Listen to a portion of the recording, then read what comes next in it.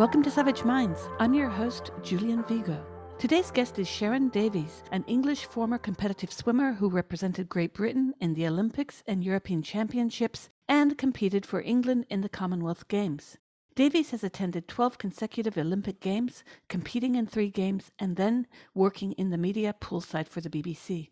Since retiring from the sport, she has had opportunities with major media organisations and programmes.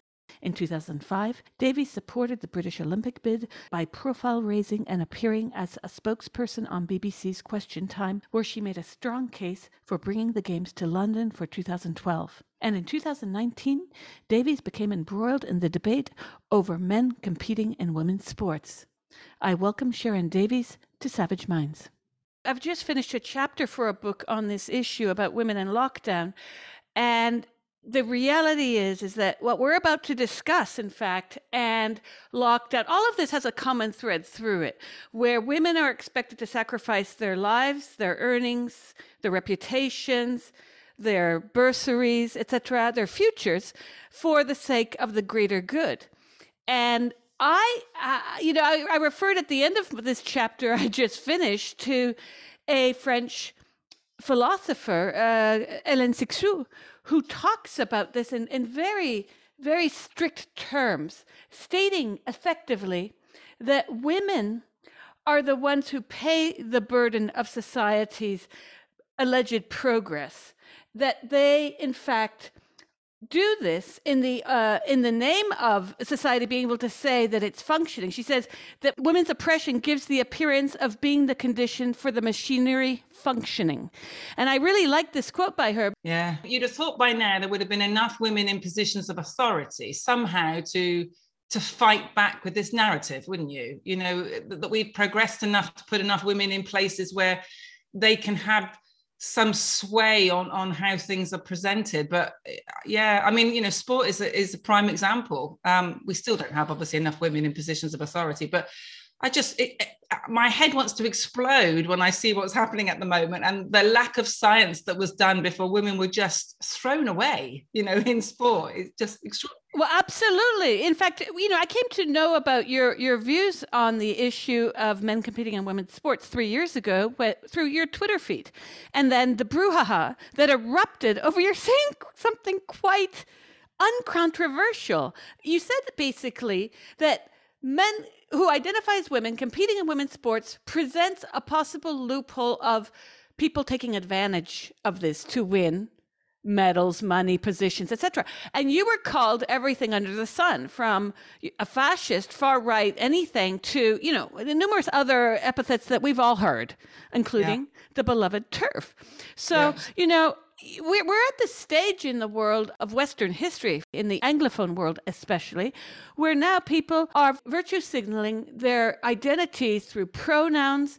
And what we were saying earlier about the left and the right, you know, we've got the right-wing media talking about class issues, talking about the necessity to retain women in sports as a separate category. And then the left is saying, oh, you TERF, you bigot, you should just let them. What harm are they doing you, Sharon? What harm is that doing, you know? So 3 years ago, you got into a bit of hot water for saying that allowing transgender athletes to enter female competitions, you wrote, has the potential to ruin women's sport. And I believe this was the tweet that started on Twitter, where you spoke of the potential to anywhere from 10 to 20% benefit, depending on the sport, between men and women elite athletes. You said that this could potentially mean that women would no longer be able to win medals, gain scholarships, have any kind of profile opportunities. And you were dragged over the coals for this. So could you maybe talk a bit about your piece that you wrote in the Times last month, where you talk about how women are basically expected to move over so that male athletes can enter their sports? Yeah, I mean, it's just science. I mean, 3 years ago, myself and 60 very, very well-known athletes that were friends of me, of Paula Radcliffe, of Tanya Gray Thompson, of Kelly, got this little list together literally in a Sunday afternoon at home and wrote a letter to the IOC. I mean, we could have had a lot more than 60, but we wanted to be very proactive and do it quickly. So we just got 60 names together, all Olympic medalists and world champions. And we wrote to the IOC and said, please do not change these rules until you've done the science first. So, prove to everybody that you can remove male puberty, which we know exists, the advantages of male puberty. You only have to look at the results of every single sporting event ever to see that there is an advantage, with being born biologically male. And this is a fact. This isn't a feeling. This is what you are biologically. You either are or you aren't. You are male or you are female. So however you feel and however you want to express yourself is irrelevant to the biological reality of what your body is. So we were just saying, please do the science first to prove to us that you can remove that benefit. Otherwise, you're just suggesting that women no longer should be given a level playing field that men are given. We have WADA, we have the World Anti-Doping Agency is in place and spends millions of pounds every year trying to catch people who try to cheat, who try to get the tiniest benefit so that they can win medals. And yet women are expected to give away huge benefits in the name of inclusivity. So you are excluding biological females from their own category rather than just, doing the science or creating a new category or creating a new way to define races. So if races are raised in male and female, then we would get rid of that problem. However, if we did that, there may be transgender men, so biological females that are on testosterone that wouldn't be able to race in the female category because they would be done straight away for taking drugs, for taking, synthetic testosterone. So if we create a female category and an open category, it's totally inclusive. It means sport is inclusive for everybody, and you are protecting both sexes. So nobody is being excluded. So that's the way that I very strongly feel we need to go. And if I'm honest and put my hand on my heart, I believe in X number of years, that's where we will end up. What frustrates me the most is the number of women that are going to have to lose out before we get to that point, when we already know the science and we already know the truth and we already know that men are stronger than women. We already know we have those categories for exactly that reason. And that is what I just can't quite understand. And I think it's the fact that so many people in the street, and you say it's a left and a right problem. I'm not 100% sure that it is, because I know an awful lot of people that, that are left wing that still think this is ridiculous. It's a very small but very loud minority. And we use this word woke, which seems to describe a very, very ferocious group of people who seem absolutely insistent on putting their ideology on the rest of the world. Well, I agree with you that there are people on the left that don't agree with this, but there are people on the left that don't agree only in as much as sports, who will then also be on Twitter hounding women for not using preferred pronouns, even though they might be on our side for the sports issue, for instance.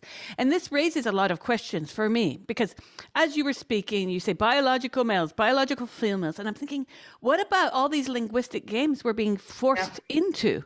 Male born. I mean, it's like, it's insane. It's like scratching your left ear with your right hand. You sort of, we're caught in this language game, when at the end of the day, I do have moments where I just cackle. I'm doing something and all of a sudden I start laughing hysterically because I think about how insane this is. We are actually worried about men participating in women's sports because they decided on X day that they liked lace, that they cried a lot, that something that they did signaled to them. And I hate to say it like this, but a lot of times, in most cases I'm reading, these are pure stereotypes about women and quote unquote femininity. In fact, a lot of these men dress in ways that you and I would never dress. It's like, I don't own Laura Ashley. Okay. So we're held to account for a stereotypical representation of womanhood that denies the actual reality that you faced as a girl trying to enter sports, that billions of girls around the planet face trying to enter sports, and that can never in some cultures. And now we're being held to account for men's feelings.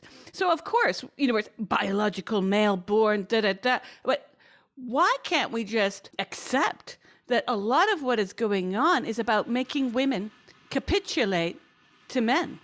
Yeah, it just it seems to be about just putting men first, doesn't it? You know, whether it's in, like you talk about language, you know, it's always women's language that seems to be being eroded. So instead of saying mother, you know, we're saying, you know, birthing parent. Well, no one's suggesting that you get rid of father or dad, or, you know, it just seems to be aimed at women continually and our right to have words that describe who and what we are. So yes, I mean, I don't know. I mean, I just would like more people that vocally speak to me about how they feel to speak up. And I there's a tremendous amount of cowardism around at the moment, because I don't believe this is how the majority of people feel. And when it comes to voting, you know, I do believe that the silent majority will speak, but I just wish the silent majority were less silent and this problem would go away. You know, there's the much bigger picture that you've got social contagion with young girls at the moment who are being shamed into thinking because they don't look like Kim Kardashian, they're not girls.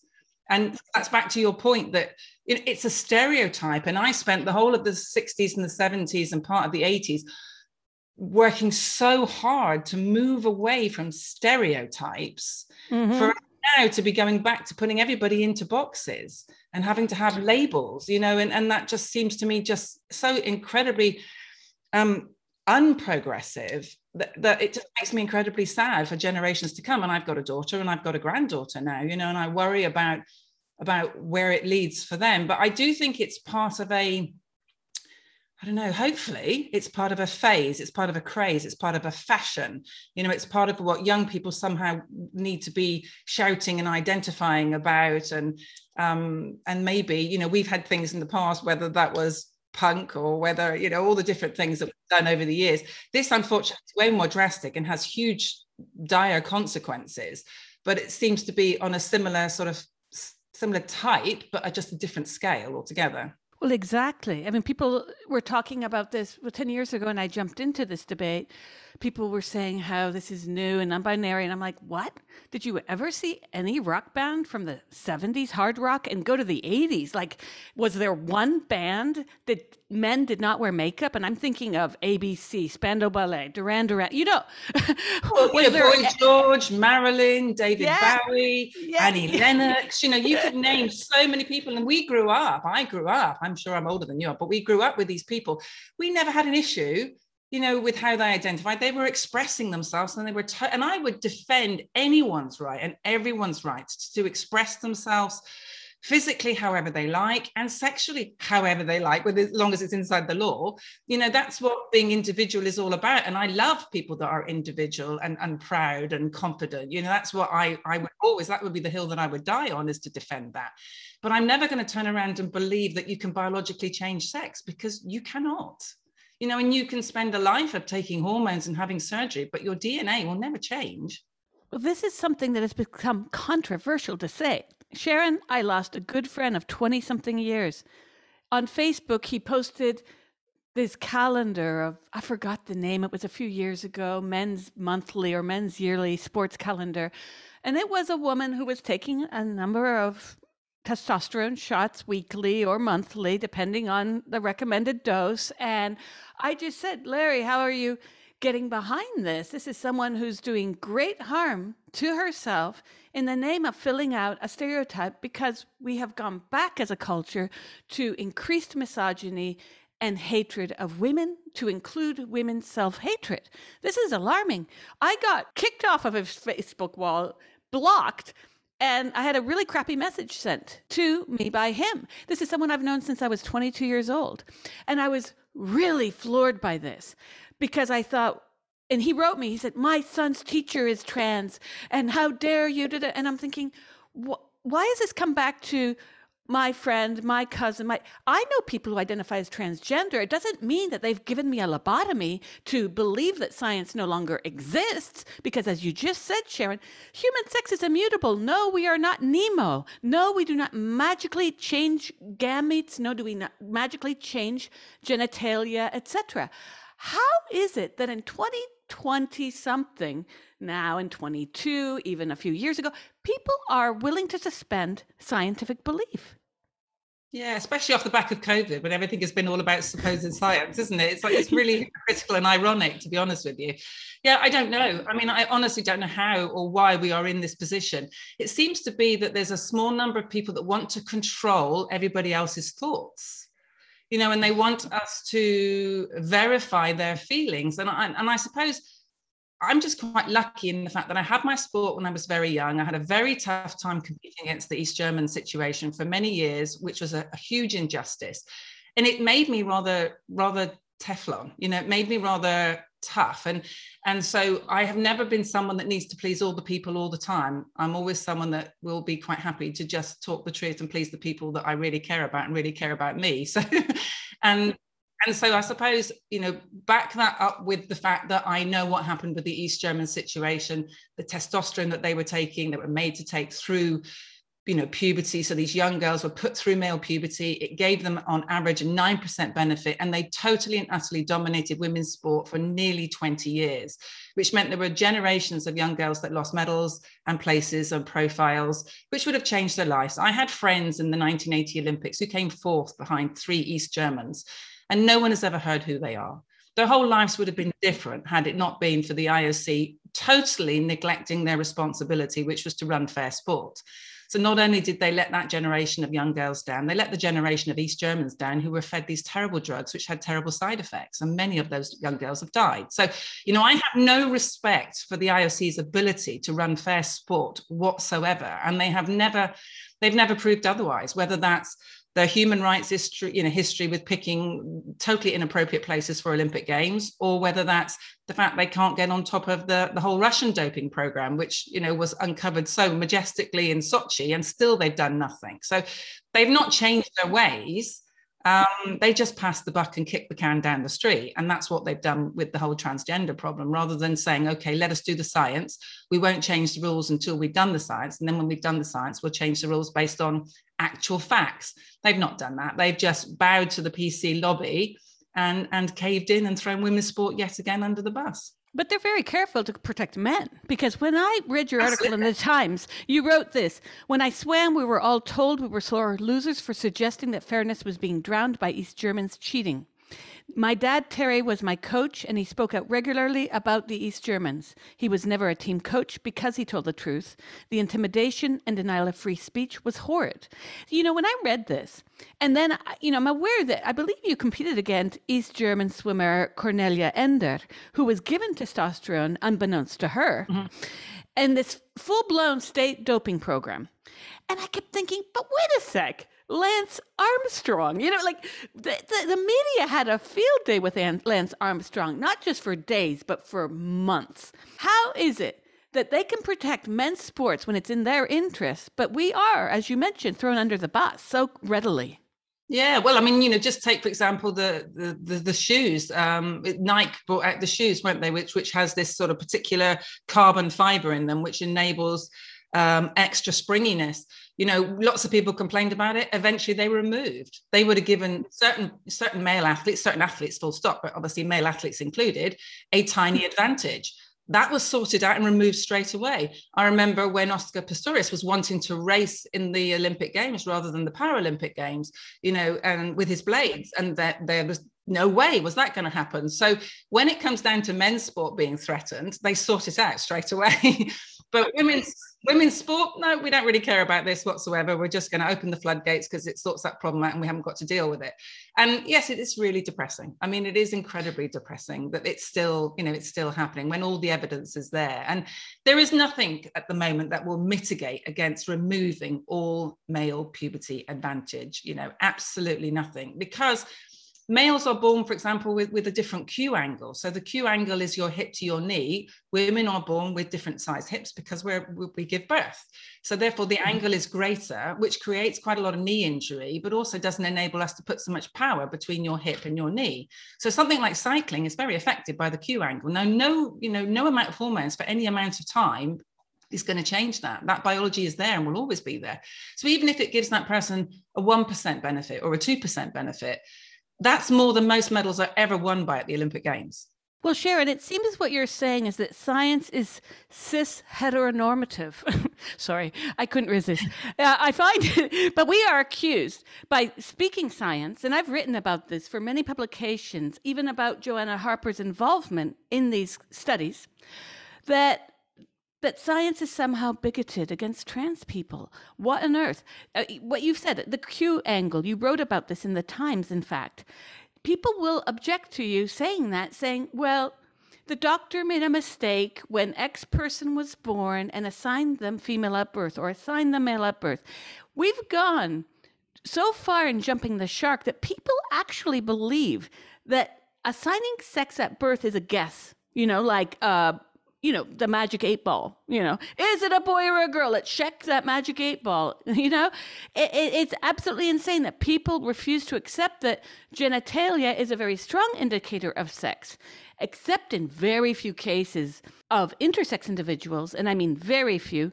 Will that not be a correct indicator? Intersex is an old-fashioned word now, isn't it? People really try not to use that word because it's a misrepresentation of what it is. Differences of sexual development means that your sexual organs don't develop the way that they're supposed to. So with, for example, Caster Semenya, internal testes, I get very frustrated that nearly all of the media still will say Caster Semenya has unusual levels of testosterone for a woman.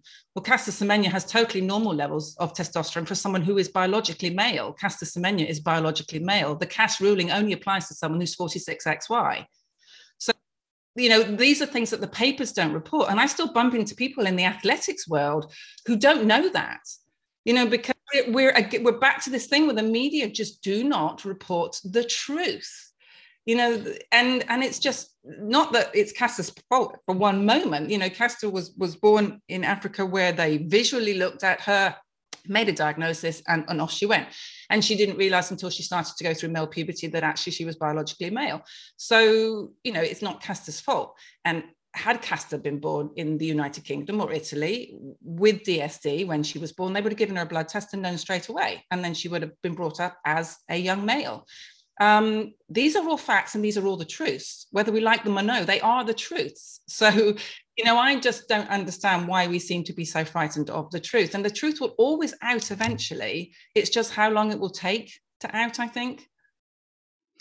Well, yes. And the case of Caster is interesting as well, because Caster faced this debate from the other side, where she was punished for being an intersex woman. And you go to the Wikipedia page, by the way, of Caster Semenya, and it says that Semenya has an XY chromosome, naturally elevated testosterone levels, etc.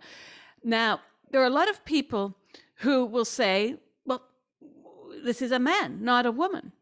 And there's a lot of people who don't understand the way that, in fact, intersex conditions are not detected. Hence, someone is raised as the opposite sex to what they biologically are.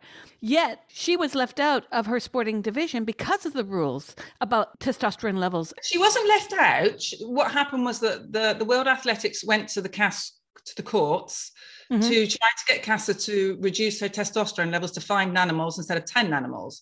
Now, 10 nanomoles is inside the male range. So male range for testosterone is about 7.5 to about 30. So it ranges very largely. You look at someone like Linford Christie versus someone like Mo Farah, very different body types. Not saying that Mo has low testosterone, but there are lots of body types out there. But male testosterone levels are between 7.5 to about 30. Women's testosterone levels on the whole are under 1 nanomole of testosterone per litre, even international supreme female athletes. But our range is between 0.7 and 2.5. Now, 2.5 is for people that have endometritis. So that's why that range goes up to 2.5. But here's the irony again, even at 5 nanomoles, which is what Caster had to reduce her testosterone levels to be able to legally race in the 400 and the 800, only the 400 and the 800. Those are the only 2 events that were covered in the Cass ruling. If I was to race tomorrow and bring my testosterone levels up to 5 nanomoles, I would instantly receive a 4-year ban. But again, this isn't something the general public are aware of. My levels of testosterone are around 1, they're under 1. I mean, I've been tested recently, for HRT and goodness knows what. And, they're around 1, they're around the average. So I would have to take 4 nanomoles of synthetic testosterone to raise my levels to 5. And if I did that, I would receive a ban.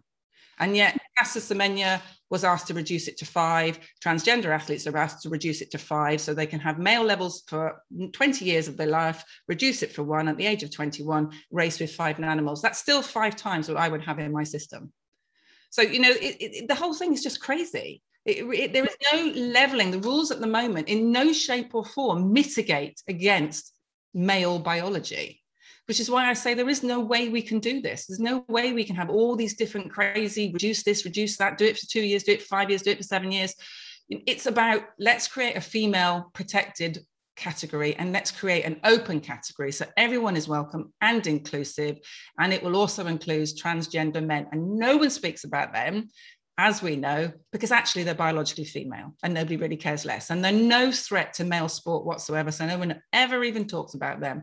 And yet they would have nowhere to race if we raced purely on biological sex, because they wouldn't be able to race in the women's category because it'd be illegal. Absolutely. And the fact that the committees are asking to reduce the level of testosterone to 5 nanomoles, and this was not respected by Semenya, then causes other questions, because there are feminists, I've seen them in groups where I'm frequenting, where they say, well, Caster Semenya is really a man. But you do realize the first 3 athletes in the Rio Olympic Games were all male in the 800. So it wasn't just Caster. But this is also another fact that it's never really talked about, that actually every single person that was on the podium for the women's 800 at the Rio Olympic Games were biologically male. I did not know that, Sharon. They were all DSD athletes, all from Africa.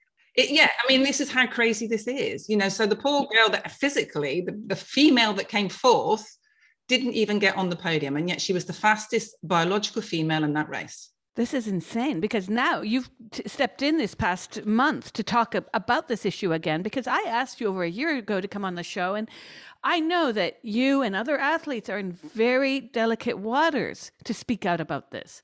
Even though now you're doing work with the BBC, you still are in a delicate category here, because being cancelled is a reality for anyone who dares say that sex is real, and this is bizarre. But you spoke out because of Emily Bridges, who competed as a male athlete in the men's point race at the British Universities Championships.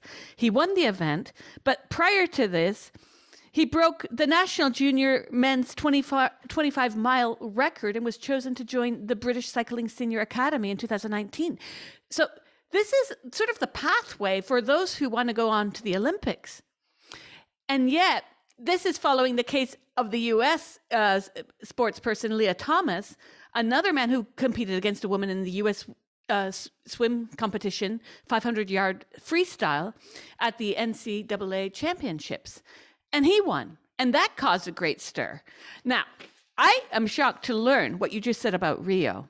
This is cause for concern that the IOC and other sports organizations are not doing their due diligence, not only to protect women's sports, but just to sort of suss out who is intersex or not. Because one thing I learned a few years ago when I was working on an article, I talked to someone who does sports recruiting in the developing world. And he told me that one of the things he has to look out for are people from certain backgrounds, often poor, who try to tout their son as a daughter. He said this is not that uncommon, that people will try to get their child into competitions as a girl because they can have a leg up in the competition. Now, obviously, I'm not saying this is common in the global south, but this is, I've lived and I've done work as an anthropologist in the poorest countries of the world. When you are poor, I would claim to be the opposite sex if it meant I could support 25 of my family members. This is a reality. But he told me that in recruiting, they have to be very careful about checking that the people who say they are female are actually female.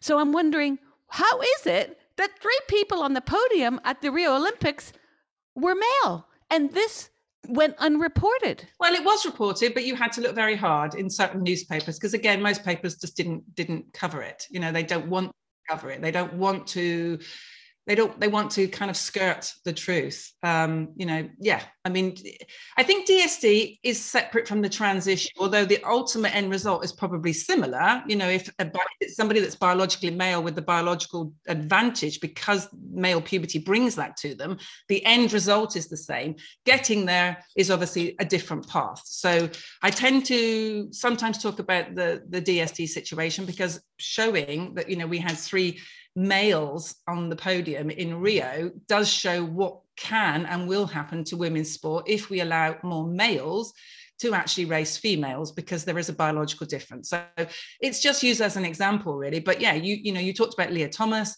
at the NC2As, and then obviously you're talking about Emily Bridges fairly recently. And I suppose that's why I've spoken up again more recently, because now we've got those examples, and it's the examples which is beginning to pique people, beginning to pique the general public, beginning to pique the parents of young sports kids, young girls who want their daughters to have the same opportunities as they do their sons. And so the general public is speaking. And you mentioned the article in the Times. I've done a fairly big article in Telegraph, a big article in the Daily Mail over here. And the comments section of all of those papers, 99.9% are very, very supportive of the fact that they don't want women's sport ruined. They don't want it thrown under the bus. So general public in the UK anyway, are not behind, trans inclusion in female sport. They would like to see protected sexual categories. And so that's why I'm speaking up, I suppose, as the general public is giving me the strength, because that's the general feeling. But it's trying to get the sporting bodies to change. And the really good news is that they are.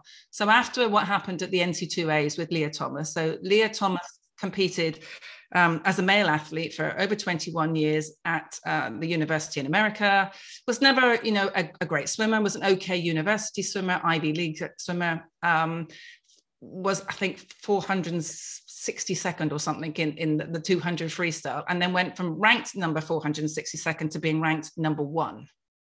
And their main event as well, which is also something that never gets really talked about in the media, their main event was the 1500 meters. But when they transitioned, they became sprinters. So that, again, as an analogy for people that don't really understand sport quite so well as maybe myself, that's like taking someone like Mo Farah or Paula Radcliffe, and all of a sudden they transition and they become sprinters. Well, that's not their body type. That's not their natural ability. So Leah Thomas's natural ability is in distance swimming. But because of the puberty advantage that Leah Thomas has, all of a sudden they can be great sprinters. So Leah went from being, nearly 500th in the country, and that's only in the country of university. That's not in the country of all male swimmers in America. That's just university swimmers. Went from being 500th to being first and beating 3 American Olympic silver medalists. Doesn't happen. If you've mitigated, if you've taken that benefit away, that person would also be 500th in the women's events, the same way as they were 500th in the men's. So obviously that's not the case. So that did pique an awful lot of people in America, and it piqued American USA Swimming. And then that in turn has piqued FINA, which is our international body. So they have got new rules coming out just prior to our World Championships this summer. And they have gone a step further than USA Swimming. So USA Swimming have said we need 5 nanomoles for 3 years, and we need a committee of 3 experts, medical experts, for you to prove as a transgender athlete that you have mitigated against all male puberty advantage, which would be almost impossible to do. And FINA are saying they have gone one step further. So although I don't know exactly what that is at the moment, I'm hoping it will mean, a protected classification. I also know that 22,000 members of the World Swimming Coaches Association have pushed FINA to say they want protected female classification of sport. So how much FINA have listened to, I don't know, but I'm hoping that Swimming Federation, I know the Triathlon Association are quite keen to try and protect female sport, hopefully track and field. If we can get, and even the UCI now, after the whole situation with Emily Bridges recently, they're now talking to each other and trying to come up with a sort of unified policy. So, I'm hopeful that the sporting bodies will step up and will try to protect female athletes. But to what extreme they will go, whether they will be brave enough to create new categories, I honestly don't know. You're listening to Savage Minds, and we hope you're enjoying the show. Please consider subscribing. We don't accept any money from corporate or commercial sponsors, and we depend upon listeners and readers just like you. Now, back to our show.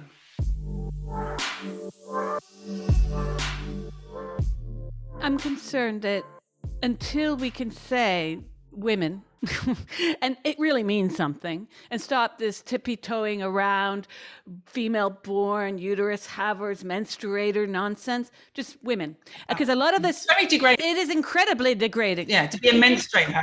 It is. It's insane that we cannot have what you spoke about, being raised in the 60s and 70s. And I'm a few years younger than you. And I was able to play hockey on the street with boys in southern Canada with very little pushback. It was the 70s.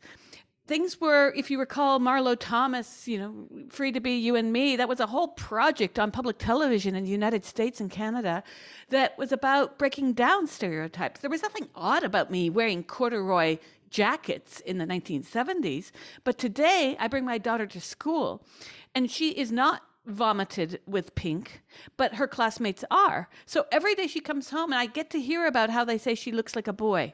She looks nothing like a boy. She simply doesn't wear pink everywhere and doesn't have, frilly whatevers. It's incredibly scary. I mean, I was one of those kids. I was training with the boys all of my younger years. In fact, all of my years, really, even up to when I won my Olympic silver medal. Most of the time I was training with the boys. So it was mixed training. We were more sorted out in our strokes and our distances than we were in our sex. So I was training with other people doing 400 meters individual medleys and distance freestyle. And I spent my life up a tree, falling out of trees, breaking my arms, riding my bike into cars, knocking my teeth out, short hair, smelling of chlorine and living in trousers. That's what I did as my youth. No one ever questioned my biological sex just because I did not want to wear pink and play with dollies all the time. And this is how I feel that we have regressed terribly. We spent so much time trying to move away from stereotypes and giving people the opportunity to be whoever they want to be and supporting them to go on to a career in whatever they choose to do, to now suggesting that things have to be so boxed and labeled, that we have to come up with terminologies of them and they. And I do not understand that either, because them and they is a plural. It's so, how can someone be two of something? It's just crazy. And I'm more than happy to call anybody by the name that they would wish to be called by. And if they wish to be called she and her, and I will do that as well. I just see that as being polite, but it's not going to change the fact that their biology is their biology. So, yeah. And I used to be of that feeling, like you have just stated, but I have shifted. I'll tell you why. I'm partly guilty for some of what's gone on, in the sense of I taught queer studies, queer theory in the US and Canada, although I taught it critically. But what I realize now is that teaching it at all is sort of part of the problem. Just like I caved to a lot of friends who were like, girlfriend and just she, me, and I did. But the thing is between friends, you can LOL and just, cave into someone's individual desires. It's when it becomes mass hysteria and then you're being called out by your friend and called a bigot because you say that these hormones are dangerous. And I want to sort of skip there, because I'm going to tell you something. I wrote a piece for Quillette a few years ago where I ventured into uncharted territory. I spoke with Siddhartha Anyadi, a cardiovascular physiologist at Arizona State University. And he had been doing research with Joanna Harper on this subject for the IOC. And he spoke to me about something that I did not know about. He talked about the 1970s era estrogen supplementation trials conducted under the Coronary Drug Project. This is a project, and I have the data right here before me, where there were 8,341 patients enrolled in the project. These were men who were given estrogen, artificial estrogen. Of 8,341 patients, 2,451 died. Okay. Now, the death certificates, this is a huge number. We're talking roughly 1/4. And no one is talking about the dangers of these hormones, which is really astonishing to me, because aside from the unfairness in sport and the fact that this is purely bad sportsmanship, I'm sorry to say, for these men to enter into the races, even Rachel McKinnon, who's since changed his name to something Ivy, it's like, wait a sec, this is bad sportsmanship, but let's go beyond that. This is a public health disaster. We've got artificial hormones being put into people's bodies, being flushed into rivers and streams and the environment. And there's very little discussion about this. And I am concerned because when I read the coronary drug trials, the coronary drug project and the trial results, I was astounded. When Siddhartha told me about the rates of death, I was speechless. I went and researched it. I have the report right in front of me. It's easily findable from December 1986, a whole report on this. And no one is talking about the ill effects that happen to people who are taking cross-sex hormones. You mentioned a lot of your former competitors in swimming from East Germany have since died. This is not a surprise. This is well known. No, absolutely. I mean, this is one massive, great pharmaceutical experiment, and it will not end happily. When it's going to end, I honestly don't know. You know, we know that people that are detransitioning now are speaking more often, and there will definitely be more and more as time goes on. But those people are not getting a fair platform in most cases. Again, they're being hidden by the media, and they're being vilified by, you know, the ideology, almost like a cult. You know, who anyone that sort of desists with their beliefs are shunned and shamed, and so it's trying to get their voices out there for people to understand that we're dealing with a lot of young people that might have confused feelings and putting them on a drug pathway, which will not ultimately be healthy. And potentially they could change their minds because they are quite young, you know, and we all went through hell at puberty. You know, puberty is not a fun phase for anybody. That's the thing. You're so confused. And I was a horrible teenager, you know. I'm my poor mum, and my emotions were all over the place. And I was, you know, one day quite sane, and the next minute shouting and screaming and goodness knows what. And that is kind of puberty. You know, it's just not a great fun phase for anybody.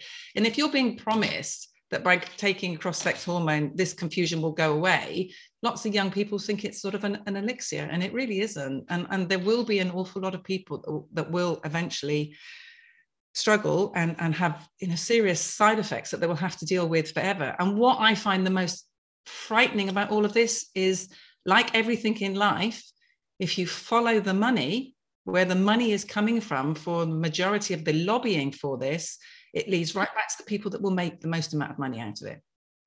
And that's criminal, really. Yeah. Well, a lot of people have explained the money as the motive behind the transitioning of children, because why get people when they're in their 20s when you can get them when they're 8 and 12? And this is deeply cynical, but there seems to be some truth behind this when you start to do the research. Yeah, and again, I don't profess to be an expert in this area, but I've done enough research and enough reading now over the last, 5 years that I've been very aware of this to know a lot more than I speak about, because I think it's important to be aware of it all.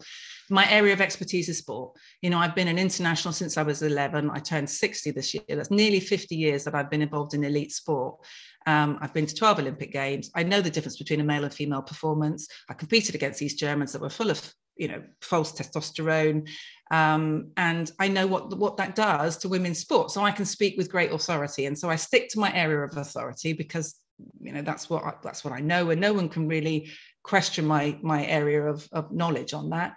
And I've spoken to a lot of doctors and scientists with regards to, what testosterone does. I understand nanomoles. I understand what amount of testosterone people have. And I understand, the water and the drug process as well, because I've been involved in it for so long. So this is my space, but I am aware of the car crash that is coming our way, and however long it's going to take before that becomes public knowledge, I don't know, but it is somewhere maybe 5 years, 10 years into our future. And a lot of young people, especially young girls, because the numbers are way bigger in young girls who are being led to believe that they don't fit the stereotype to be a young girl.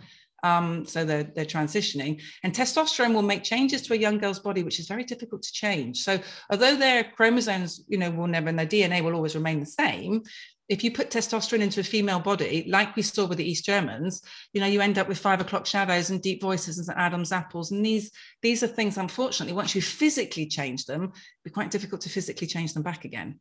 So they will be potentially left with things that they will regret for the rest of their lives. And there will be nothing, very little that can be done about it. If you remember the high school sprinters from Connecticut, I've interviewed some of them for articles and had one on the show as well. And it was really telling to me how much pushback these kids got when they were 16, 15, 17. Now they're in university, but they lost out on scholarships.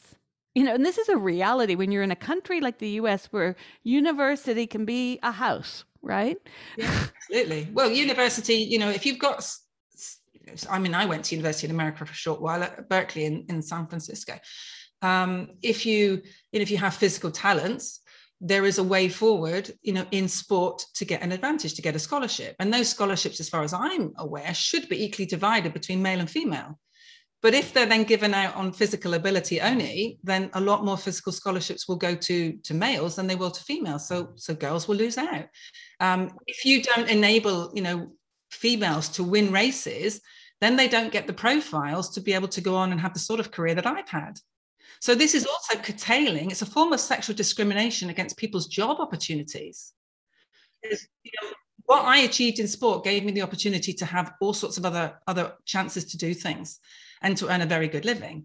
And if we don't give, that equally across the both sexes, then it is sexual discrimination.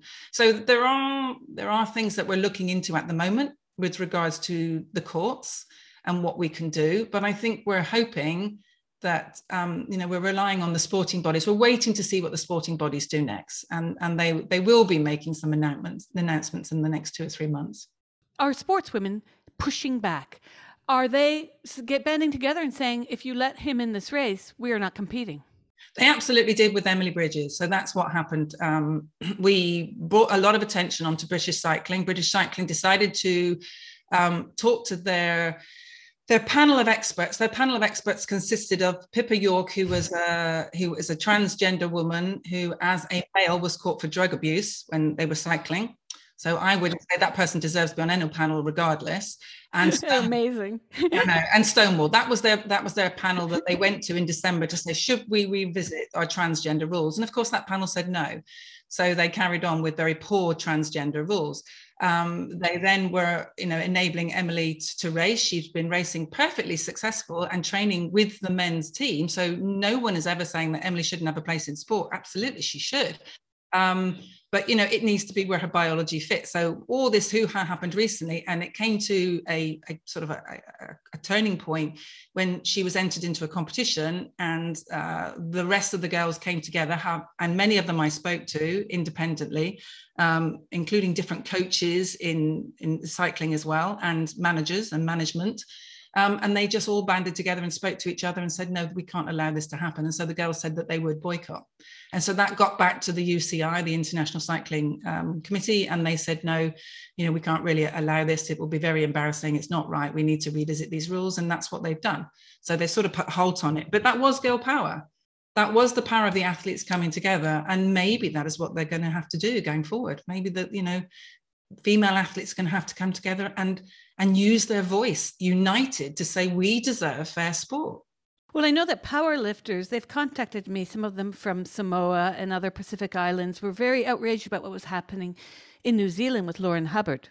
Mm-hmm. And a lot of men have been stepping on board to speak up for women's rights as well in this, because they see what's going on. They think it's atrocious.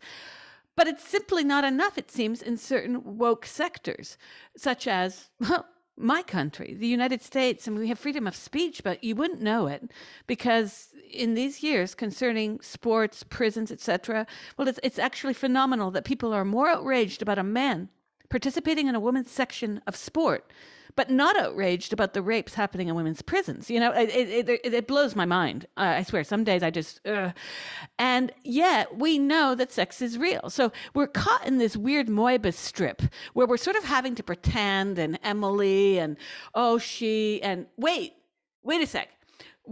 If a Martian landed on planet Earth today, they would be very quick to identify Emily as a man and say, dude, you're trading on the men's team. Just keep keep with them, keep at it. There's something quite ironic about the fact that Bridges is training with men and competing against women. No?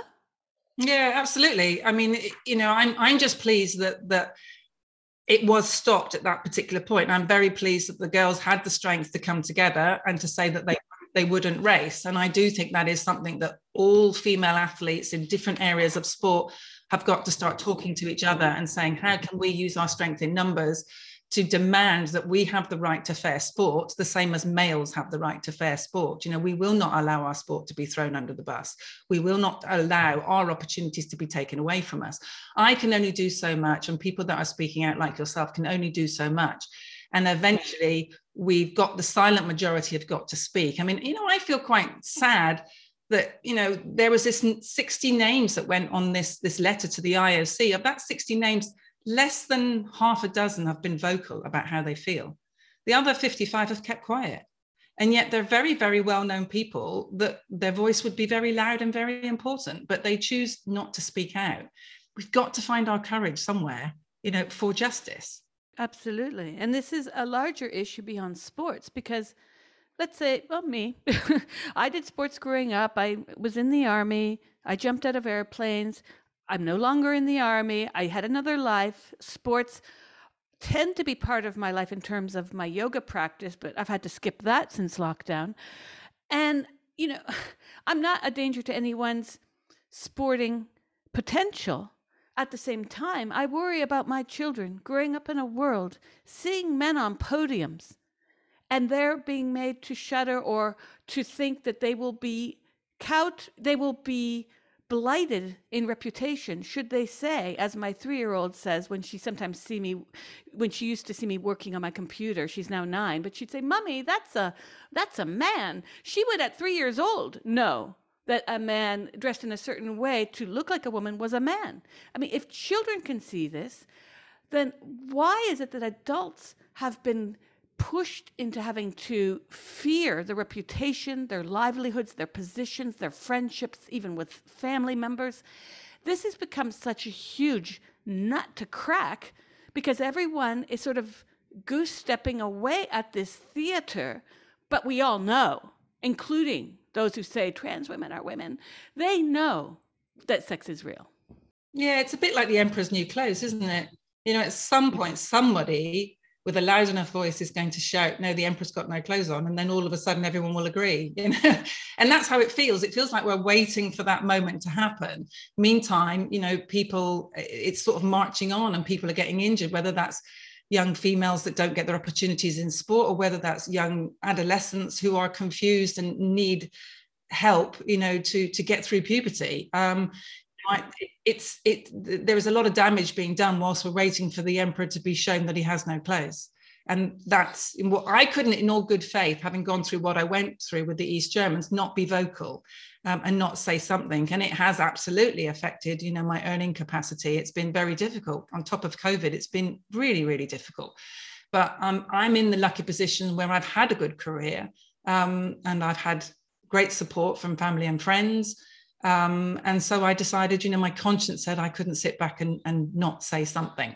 I totally understand that if you're a young athlete and you are literally just about meeting your bills and your sponsor is going to come out, pull out of your sponsorship, should you have an opinion on this, that you have to think twice about it, regardless of what your opinion is. And I speak to young athletes daily, and I know how they feel. I know how the vast, vast majority feel. And they don't feel this is right, whether they're male or female. But it's that scary thing about not feeling that they're able to talk about it, that in a world where free speech is what we fought for, that seems to be so curtailed at the moment. It's extraordinary. But every day, particularly in the UK, I think North America has a bigger problem than we do. I think Canada and America and the US is really captured, and it seems to be harder. But certainly in the UK, we seem to have more people coming out on a daily basis and talking about it and being a little bit more aware of it, and the actual facts and the truth seem to be making their way very, very slowly into the media, so that eventually everyone will be able to see it. And I'm a huge supporter of it. And I have friends that are transgender. I have parents that have children that at the moment are transgender. And I say at the moment because I don't think that they've been put on to hormones, because I think the parents are too responsible to say, I would want to do that to my children until they've gone through puberty, so that they can make a decision as an adult rather than making that decision as a child. But I'm a massive supporter of anyone that has gender dysphoria. It's a horrible, absolutely horrible thing, and we need a great deal of understanding. But I think the actual number of people that have true gender dysphoria, compared to the number of people at the moment that have been caught up in what seems to be a sort of fashionable cult, where anyone that is a bit confused is fed a lie that changing their gender is going to sort all their problems out. That's where I'm not prepared to go. That's a different, and I can't understand how our numbers can, be 4,000% more as they are in the UK than they were just 5-6 years ago, if it's not something which is associated to a social contagion. And social media has an awful lot to account for what's going on at the moment. Oh, absolutely. Sweden has done a 180 on this issue, and they have pretty much stated that there's social contagion involved in the rising numbers, and they have stepped back away from a lot of the treatments that previously were conducted on children. This aside, Sharon, from the fact that there is no good research into what is called gender dysphoria, from an objective point of view, looking back historically from the beginning of this diagnosis, let's call it, from the middle 20th century, when people like John Money were espousing this theory of being in the wrong body, as he said at the time, and the development of gender clinics from Wisconsin to Johns Hopkins and beyond. One of the biggest gender clinics was in Casablanca. And you had people sending or being sent, men being sent to get fixed for what was at the time often cultural homophobia. And yet there has been no research into what this is, because you said it earlier. Adolescence sucks. It's not like it sucks worse for someone who's transgender unless we have a barometer to measure that. Adolescence sucks. And it can suck because of someone's body changing, hormones, hair popping out, hair that we don't want popping out, even hair where it's supposed to be popping out. And it's not like, oh, I was psyched to have menstruation. Not. I don't know many women who are like, yay, let me bleed all over the place every month. So this misnomer that somehow we're born in the wrong body, or that puberty is somehow harder for certain people than others. Well, of course, puberty can be harder for certain people. People will experience life differently. But I think that this fast tracking of children to be diagnosed as having gender dysphoria, which was previously gender identity disorder, which was previously many other names. Yeah, and was a medical condition until the World Health Organization took it out of a medical condition, and that's the thing which I think is a little bit frightening. To me, the dysphoria is in the mind, it's not in the body. You've got a perfectly healthy body that's actually serving you very well. So this is something which is a feeling. So it's in the head, it's not in the body, and yet we're treating the body. So I don't know, we're taking a very healthy body and potentially making it sick and making it not work so well, and giving it osteoporosis, if you're filling yourself full of estrogen. And, it's very difficult to get your head around how you would take someone who's healthy and make them physically less healthy because you're giving them drugs. I don't know. And I'm of the belief that, you are born in your body. And if someone is unhappy with their body, we need to give them help and support for them to learn to be happy in their body, but also give them time, because we change. We change all the time about how we feel about ourselves, and we grow with confidence and with the people we meet and the jobs that we have, and, and all sorts of different things. So yeah, it's really difficult one. I mean, I'll always pull it back to sport and say that there's no way on earth that we should be categorizing sport on how you feel. Because how do we set rules and control who does race if it's based on a feeling? Because we have no way of proving anyone's feelings. We only have ways of proving what your biological sex is. So it seems madness that we should base a category on a feeling. Well, absolutely. And recently I received a letter from the government here saying, you haven't had your COVID vaccine.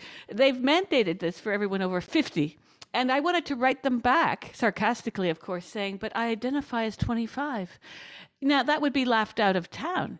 We know what age is. Yeah. We know a lot of things, but somehow sex and who's a uterus haver or not, this is all up for contentious debate. Yeah, and sport is discriminated by nature. We have categories in sport to try to create level playing fields. So we have age groups, you've just mentioned that. We don't have 15-year-olds racing with the under 10s because that would be unfair. We have weight categories in boxing. We don't have the heavyweights fighting the bantamweights because that would be unfair. That's in Paralympics. We have goodness knows how many categories to try to create level playing fields for people with different disabilities. So we have categories for a reason, and that is exactly why we have men and women's categories for a reason, to create fairness for the two different sexes. So it's back to this thing, well, then maybe they should have been called male and female, and maybe we should go back to basing it purely on biological sex. If we do that, there's one group of people that would be discriminated against: trans men, women, females on testosterone would have nowhere to race. So the female and open enables everyone to race, and it enables biological females to have a fair platform to do their sport. And, I will constantly say that until the day that it actually happens. And I feel it will happen. I just don't know when it will happen.